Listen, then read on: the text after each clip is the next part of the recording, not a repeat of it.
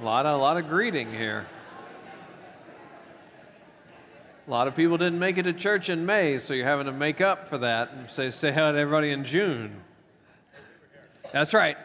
You and me, and nobody else knows that we were the only ones. So, hey, I'm Michael Flake, one of the pastors here. Great to be together as a church family, whether you're cautious about Jesus, curious about Jesus, or committed to Jesus.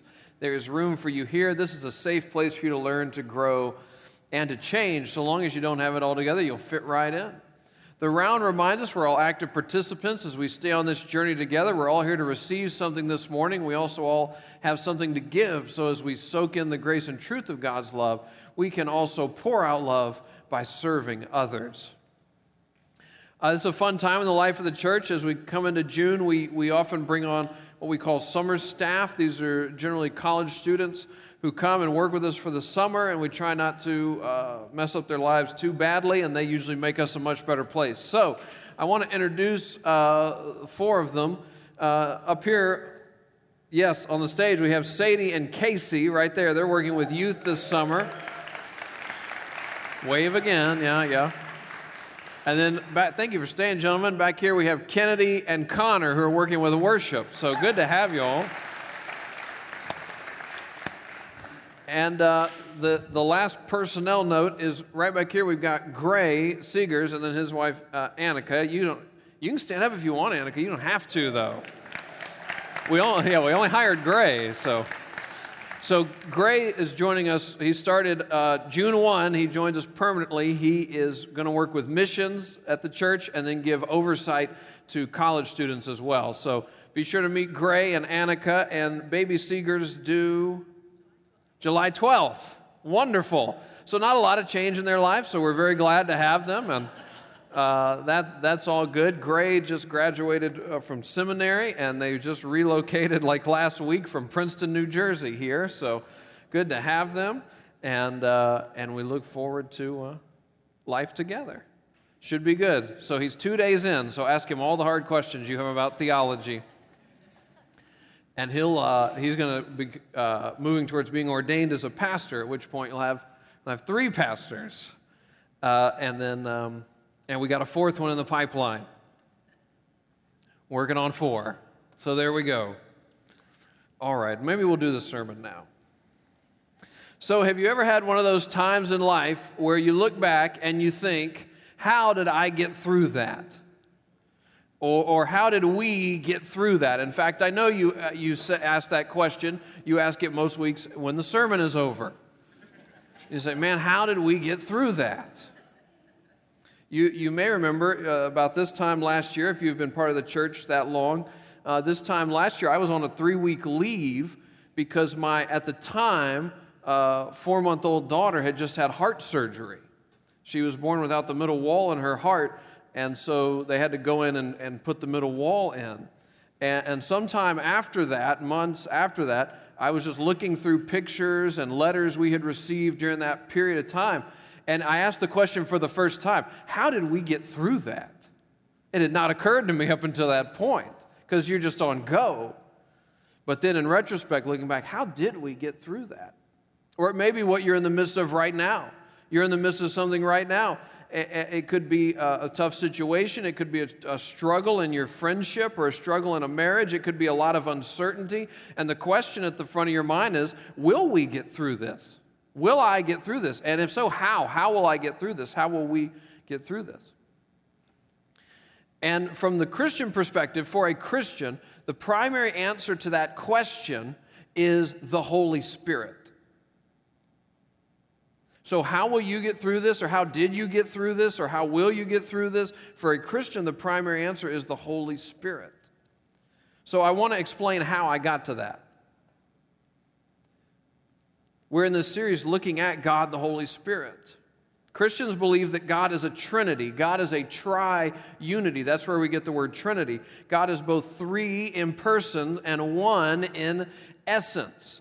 So how God can be both three and one is a wondrous mystery, that God is more complex, God is more wondrous than my mind can fully comprehend. Now, in fact, that's the kind of God I want to worship. I want to worship a God who can be known but is not fully understandable. If I could get my mind all the way around God, that would not be much of a God worth worshiping. So Christians worship this wondrous God who is a Trinity. He exists in three persons: God the Father, God the Son, God the Holy Spirit. It's all the same God, but three persons: God the Father, God the Son, God the Holy Spirit. Generally, folks have a pretty good sense of what God the Father does, like He created the world, He sustains the world. Pretty good sense of God the Son, like He came to earth as Jesus. He lived, died, resurrected so that we could be reconciled to God. But what about God the Holy Spirit? Like, what does God the Holy Spirit do? Usually there's a pretty big question mark there, whether for Christians or folks exploring the Christian faith. What does the Holy Spirit do? So we're trying to fill in the question mark a little bit. So today I want to look at this. The Holy Spirit helps Jesus' followers through difficult times. The Holy Spirit helps Jesus' followers through difficult times. You remember a few weeks back, Holly taught on how the Holy Spirit gives us gifts that we might serve others. And then Dr. Bud taught on how the Holy Spirit convicts us, doesn't condemn us, but convicts us. Last week I taught on how the Holy Spirit empowers the supernatural. And so today we want to look at how the Holy Spirit helps Jesus' followers through difficult times based on Romans chapter 8. Verses 18 to 28, what Kendall read for us earlier. And if you're really good, I'll talk about John 14 at the very end. But what the view of the Bible is that when you commit yourself to Jesus, so if you are a Christian, or if you ever become a Christian, that when you commit yourself to Jesus, Jesus sends, actually God the Father sends, with Jesus' permission, the Holy Spirit into your life. And part of what the Holy Spirit does in your life is He helps you through the most difficult times in life. So Romans chapter 8. Romans was originally a letter. It was written by the Apostle Paul, one of the early Christian leaders, and he wrote it to a church family. Any guesses where the church family was? Rome. Very good. The city of Rome, the ancient city of Rome. That's where the name Romans came from. Now, being a Christian in the Roman Empire was not easy. It was especially difficult if you lived in the capital city. Christians within the empire, but certainly within the capital, were regularly persecuted because of their faith. And so part of what Paul is trying to address in this part of the letter is that same question: how will we get through this? Paul begins by saying, I consider that our present sufferings are not worth comparing with the glory that will be revealed in us. Now that's a bold way to start a passage. But why does he start this way? He wants to reframe the question. Our question is, how will we get through this? But Paul starts by saying, there's another question here. And part of that other question is, what's happening right now is not the final chapter. Before we answer the how will we get through this question, let's remember that what's happening right now is not the final chapter. So Paul is saying, if you compare the suffering we're going through, if you compare the trials, if you compare the hard times that you and I are experiencing now with what's to come, with the future that God has for you, with how God is going to redeem this, with how God is going to turn this situation and use it as an opportunity to show His goodness. Ultimately, compare it to what it will be like to live eternally in God's presence, in His glorious and majestic presence. When you compare those two things, you will realize they are not comparable. So he starts off by just stating that our present suffering isn't even worth comparing with the future that's coming and the glory that will be revealed, that God will reveal. Then he moves into this extended discussion of groaning. Now, groaning is something very common at this point in the sermon generally, but this week it's actually in the Bible. Groaning. Verse 22, we know that the whole creation has been groaning as in the pains of childbirth, right up to the present time. Not only so, but we ourselves, who have the first fruits of the Spirit, groan inwardly as we wait eagerly for our adoption to sonship, the redemption of our bodies. For in this hope we were saved. But hope that is seen is no hope at all. Who hopes for what they already have? But if we hope for what we do not yet have, we wait for it patiently. So right now, Paul says, we are in the midst of suffering, but we know that good is coming. Good is always coming. By God's grace, something far better, not even comparable to this suffering, is coming our way. So there is a disconnect. There is a gap. There is a gap between our current reality and this great future that God has promised to us. And what fills the gap, according to Paul, is groaning. We feel the disconnect between our present and God's future, and we groan. We feel the weight of how far our world has fallen from what God intended, and we groan. We turn on the news and we groan. We look at the condition of that relationship and we groan. We think about where we thought we'd be in life right now, and we groan. We think about Christians around the world who are, some of them, killed for their faith, and we groan. Paul goes so far as to say, actually, all of creation is groaning. Creation feels the disconnect. Creation longs to be made new by God. Now, you remember verse 23, which says, not only so, but we ourselves who have the first fruits of the Spirit groan inwardly as we wait eagerly for our adoption to sonship, the redemption of our bodies. Paul introduces this analogy of adoption. Translated here, adoption to sonship. This refers to the Roman practice of that day and time, especially in the city of Rome itself, where a wealthy couple would adopt a son so that they had an heir, an H-E-I-R, an heir. So we wait to be adopted by God as heirs to all that He has done and all that He has accomplished on our behalf. Now, if you look other places in the Bible, it's also clear that when you follow Jesus, you become God's son or God's daughter by faith. So, how can a Christian be God's son or daughter and be waiting for their adoption into God's family at the same time? That may not bother you, but as someone who got a master's degree in this, I need to resolve this. Well, think about it this way. What's typically the last step of the adoption? Even after the adoption is finalized, what's typically the last step? You have to come get the kids and take them home. So that's what Paul is getting at. The adoption is finalized. Through Christ, the adoption is finalized. If you follow Jesus, or if you ever follow Jesus, you are God's son. You are God's daughter by faith. The adoption is finalized. Jesus signed in His own blood to bring you into God's family. We're just waiting for the last step. We are waiting for God to come get us and take us home,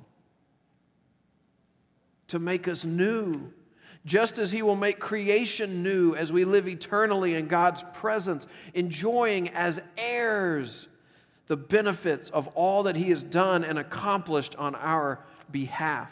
So we wait. We're waiting for Him to come get us and take us home. We wait patiently for this amazing future. But when we feel the weight of the world, when we feel the gap between where we are now and the amazing future that God has for us, the Scripture says we groan. We want God's plan to hurry up. We want God's work to hurry up. We kind of see where it's going, and now we need it to hurry up a little bit.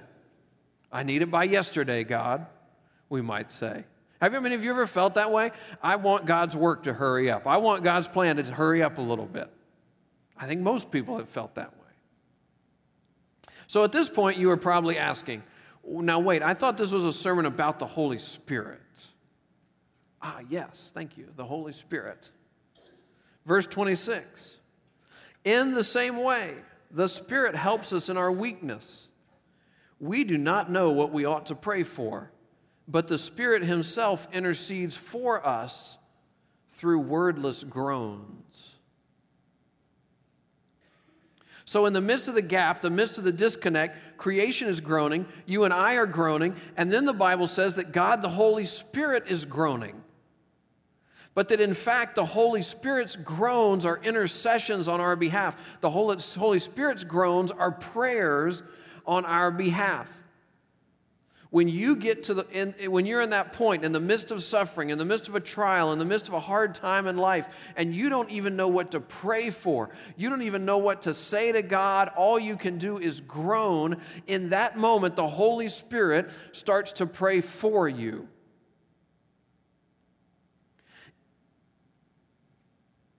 We sort of need that to sink in a little bit. In the toughest times in your life, the Holy Spirit is praying for you. Because we live in the American Southeast. And in the American Southeast, it is not uncommon for you're going through something hard, somebody will come up to you and say, hey, I just want you to know I'm praying for you. Now, I've lived in the American Southeast my whole life. And I'm going to let you in on a little secret. Sometimes they are, and sometimes they aren't. Because some people in the American Southeast kind of have this God chart in their head, and they're trying to get stickers on it. Here's the good news. When you're going through a hard time in life, a difficult situation, something you're not sure how you're going to make it through, people may come up to you and say, hey, I want you to know I'm praying for you, and they may be and they may not be. But God, the Holy Spirit, would come up to you and say, I just want you to know I'm praying for you. Now, I love praying for you. Our prayer team that prays for the services and then offers prayer after the service, they love praying for you. Our elders, when you write down a prayer request, they love praying for you. But all this is just like, it's a preview of the main attraction. It's a taste of the real thing, which is that God, the Holy Spirit, loves praying for you. And in the hardest times in your life, God, the Holy Spirit, prays for you. And it gets better. Verse 27 says, he who searches our hearts knows the mind of the Spirit, because the Spirit intercedes for God's people, here's the important phrase, in accordance with the will of God. And we know that in all things, God works for the good of those who love Him, who have been called according to His purpose. So God has this great plan. God is working everything together for the good of His children, for those who love Him. That does not mean that everything is good. Everything is not good. But God is working everything together for good, so that even in the midst of struggles, even in the midst of suffering that we presently endure, God is going to bring something good, something redemptive. And in the midst of our suffering, the Holy Spirit prays for us. The Holy Spirit intercedes for us, prays for us. But the important line is, in accordance with the will of God.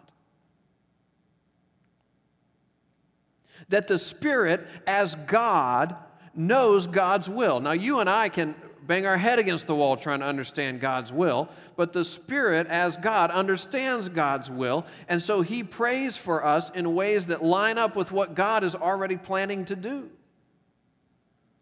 He prays for us better than we know how to pray for ourselves. I mean, because I don't know about you, but I pray for all kinds of crazy things. I pray like that I'll win the lottery. Like I pray for all my problems to go away. I don't exactly use those words, but if you kind of trace out what I'm asking for, I'm kind of asking for all my problems to go away. Now, as best you understand how God operates, does it seem like those are going to be realities for me on this earth? No. Still got problems. One of them is that I have not won the lottery. Now, the Spirit does not have this problem, because the Holy Spirit, with a mere groan, prays for our deepest needs and does so in a way that lines up with God's plan for us and lines up with God's plan for the world. In other words, you do not walk alone.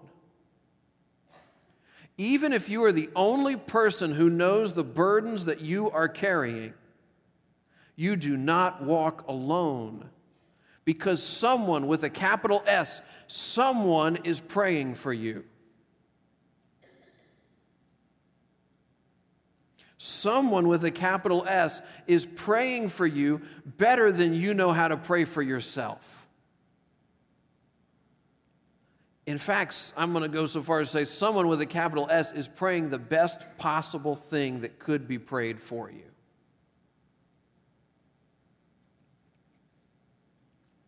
All of this relates to what Jesus said to his disciples right before his crucifixion. You've been good. I'm going to do the John 14 now. Jesus taught this to his disciples. This is right before his crucifixion.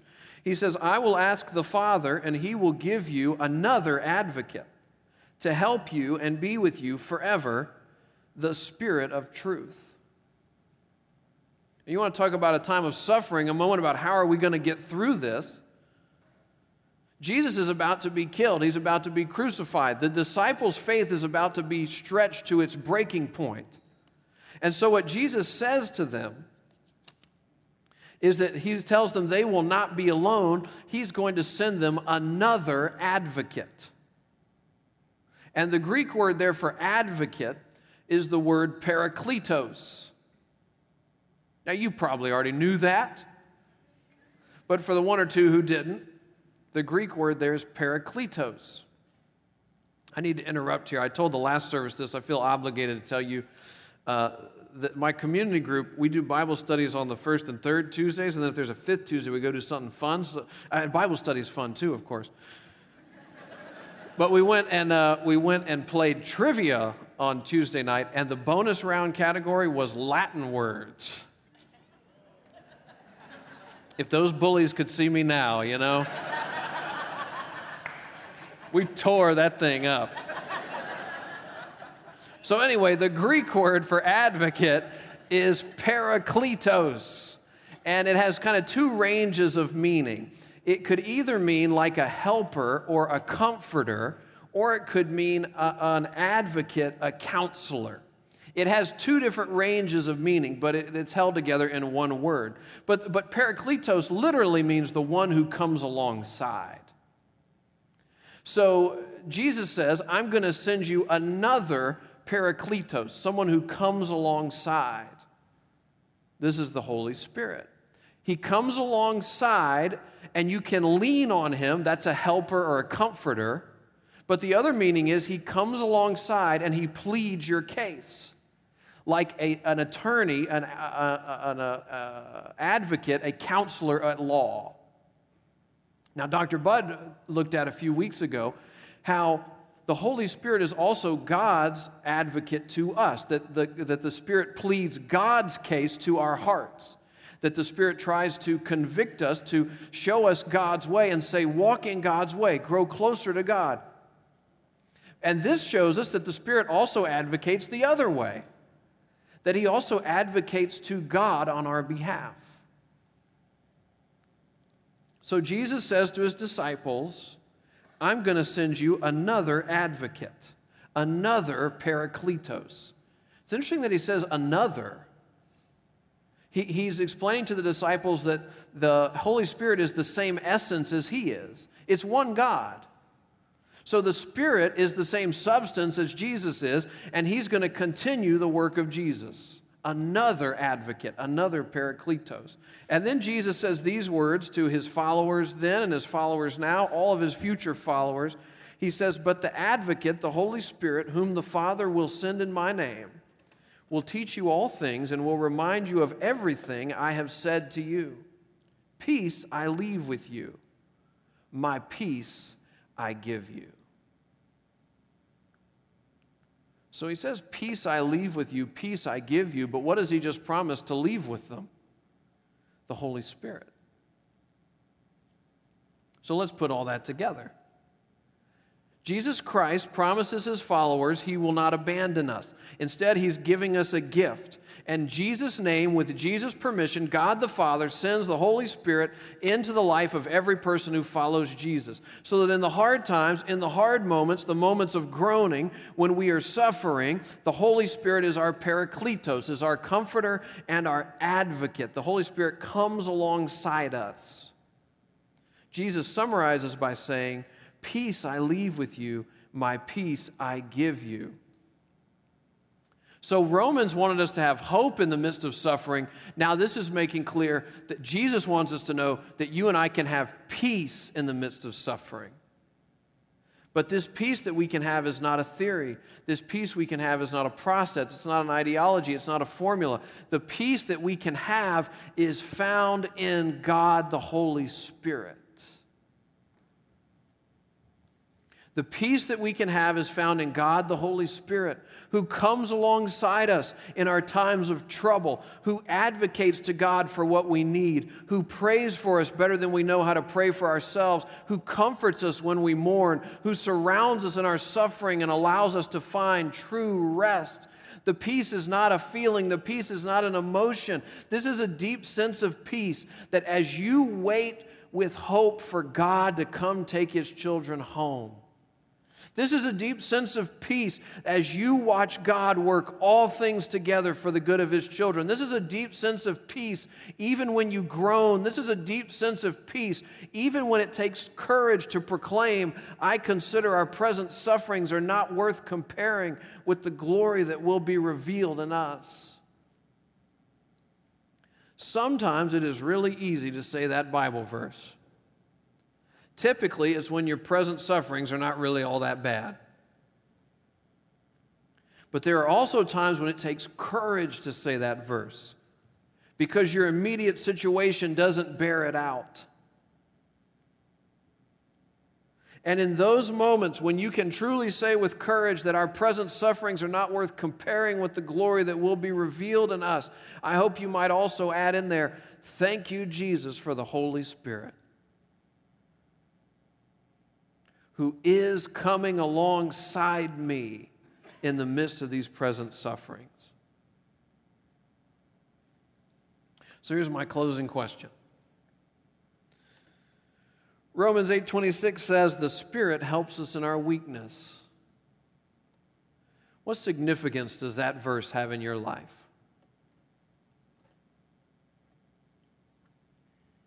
What does the Holy Spirit do? Well, I know at least one thing. The Spirit helps us in our weakness. What significance does this verse have in your life?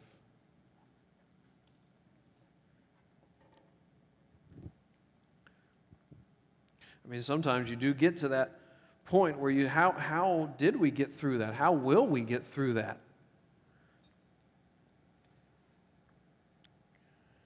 And the Bible has this very interesting answer, which is, you may not have gotten through it as much as you thought. I mean, you got through it, but maybe the reason you got through it is you didn't drive very much. Maybe you moved over to the passenger seat and let somebody else drive. Maybe you almost by force had to be moved over to the passenger seat and let somebody else drive. The Spirit helps us in our weakness. The Spirit comes alongside us in our weakness. It's a hard thing in a very performance-driven culture to admit that everything isn't going great. If you can ever admit everything's not going great, you have a friend in Jesus. Because Jesus wants to send the Spirit into the life of every one of His followers. He does, in fact, send the Spirit into the life of every one of His followers so that you have help in your weakness. And in your weakness, the strength of God becomes more plainly seen. So I pray that as you walk through the hard times in life, whether now or in the future, that you can do so with a deep sense of peace, not a peace you drum up on your own, but a peace that comes from knowing that God, the Holy Spirit, is with you, is alongside you, is helping you in your weakness. Let's pray together.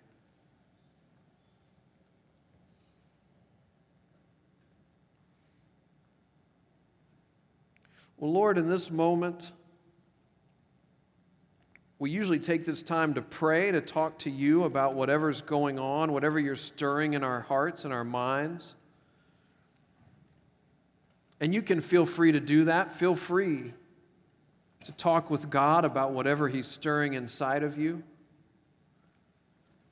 But if you're at that place today where you don't even know what to pray for, you don't even know what to ask God for, you may just sit quietly and rest in the fact that the Spirit is praying for you.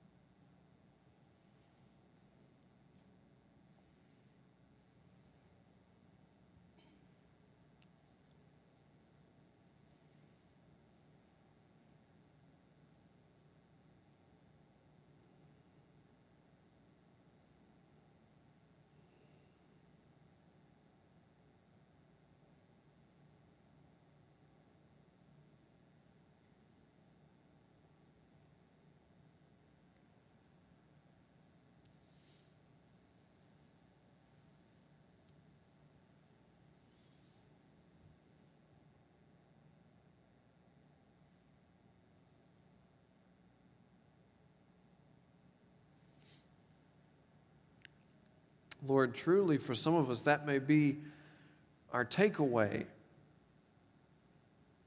that we need to do less driving, that we need to move over into the passenger seat and invite you, Christ, to come take control of our lives. We'll be here to help, we'll be here to learn, we'll be here to grow and change. But we need you to be in control. We need you to be the ruler against which we measure. We need you to be the teacher. We'll be the student.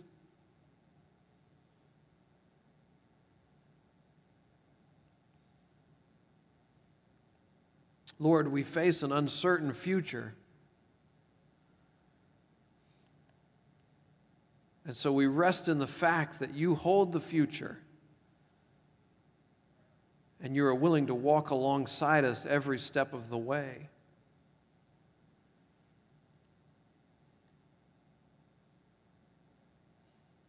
So I pray for our congregation that we can find a deep sense of rest in taking the weight of the world off our shoulders and instead find our identity in you. Give us the peace that we need. In Jesus' name, amen. Amen.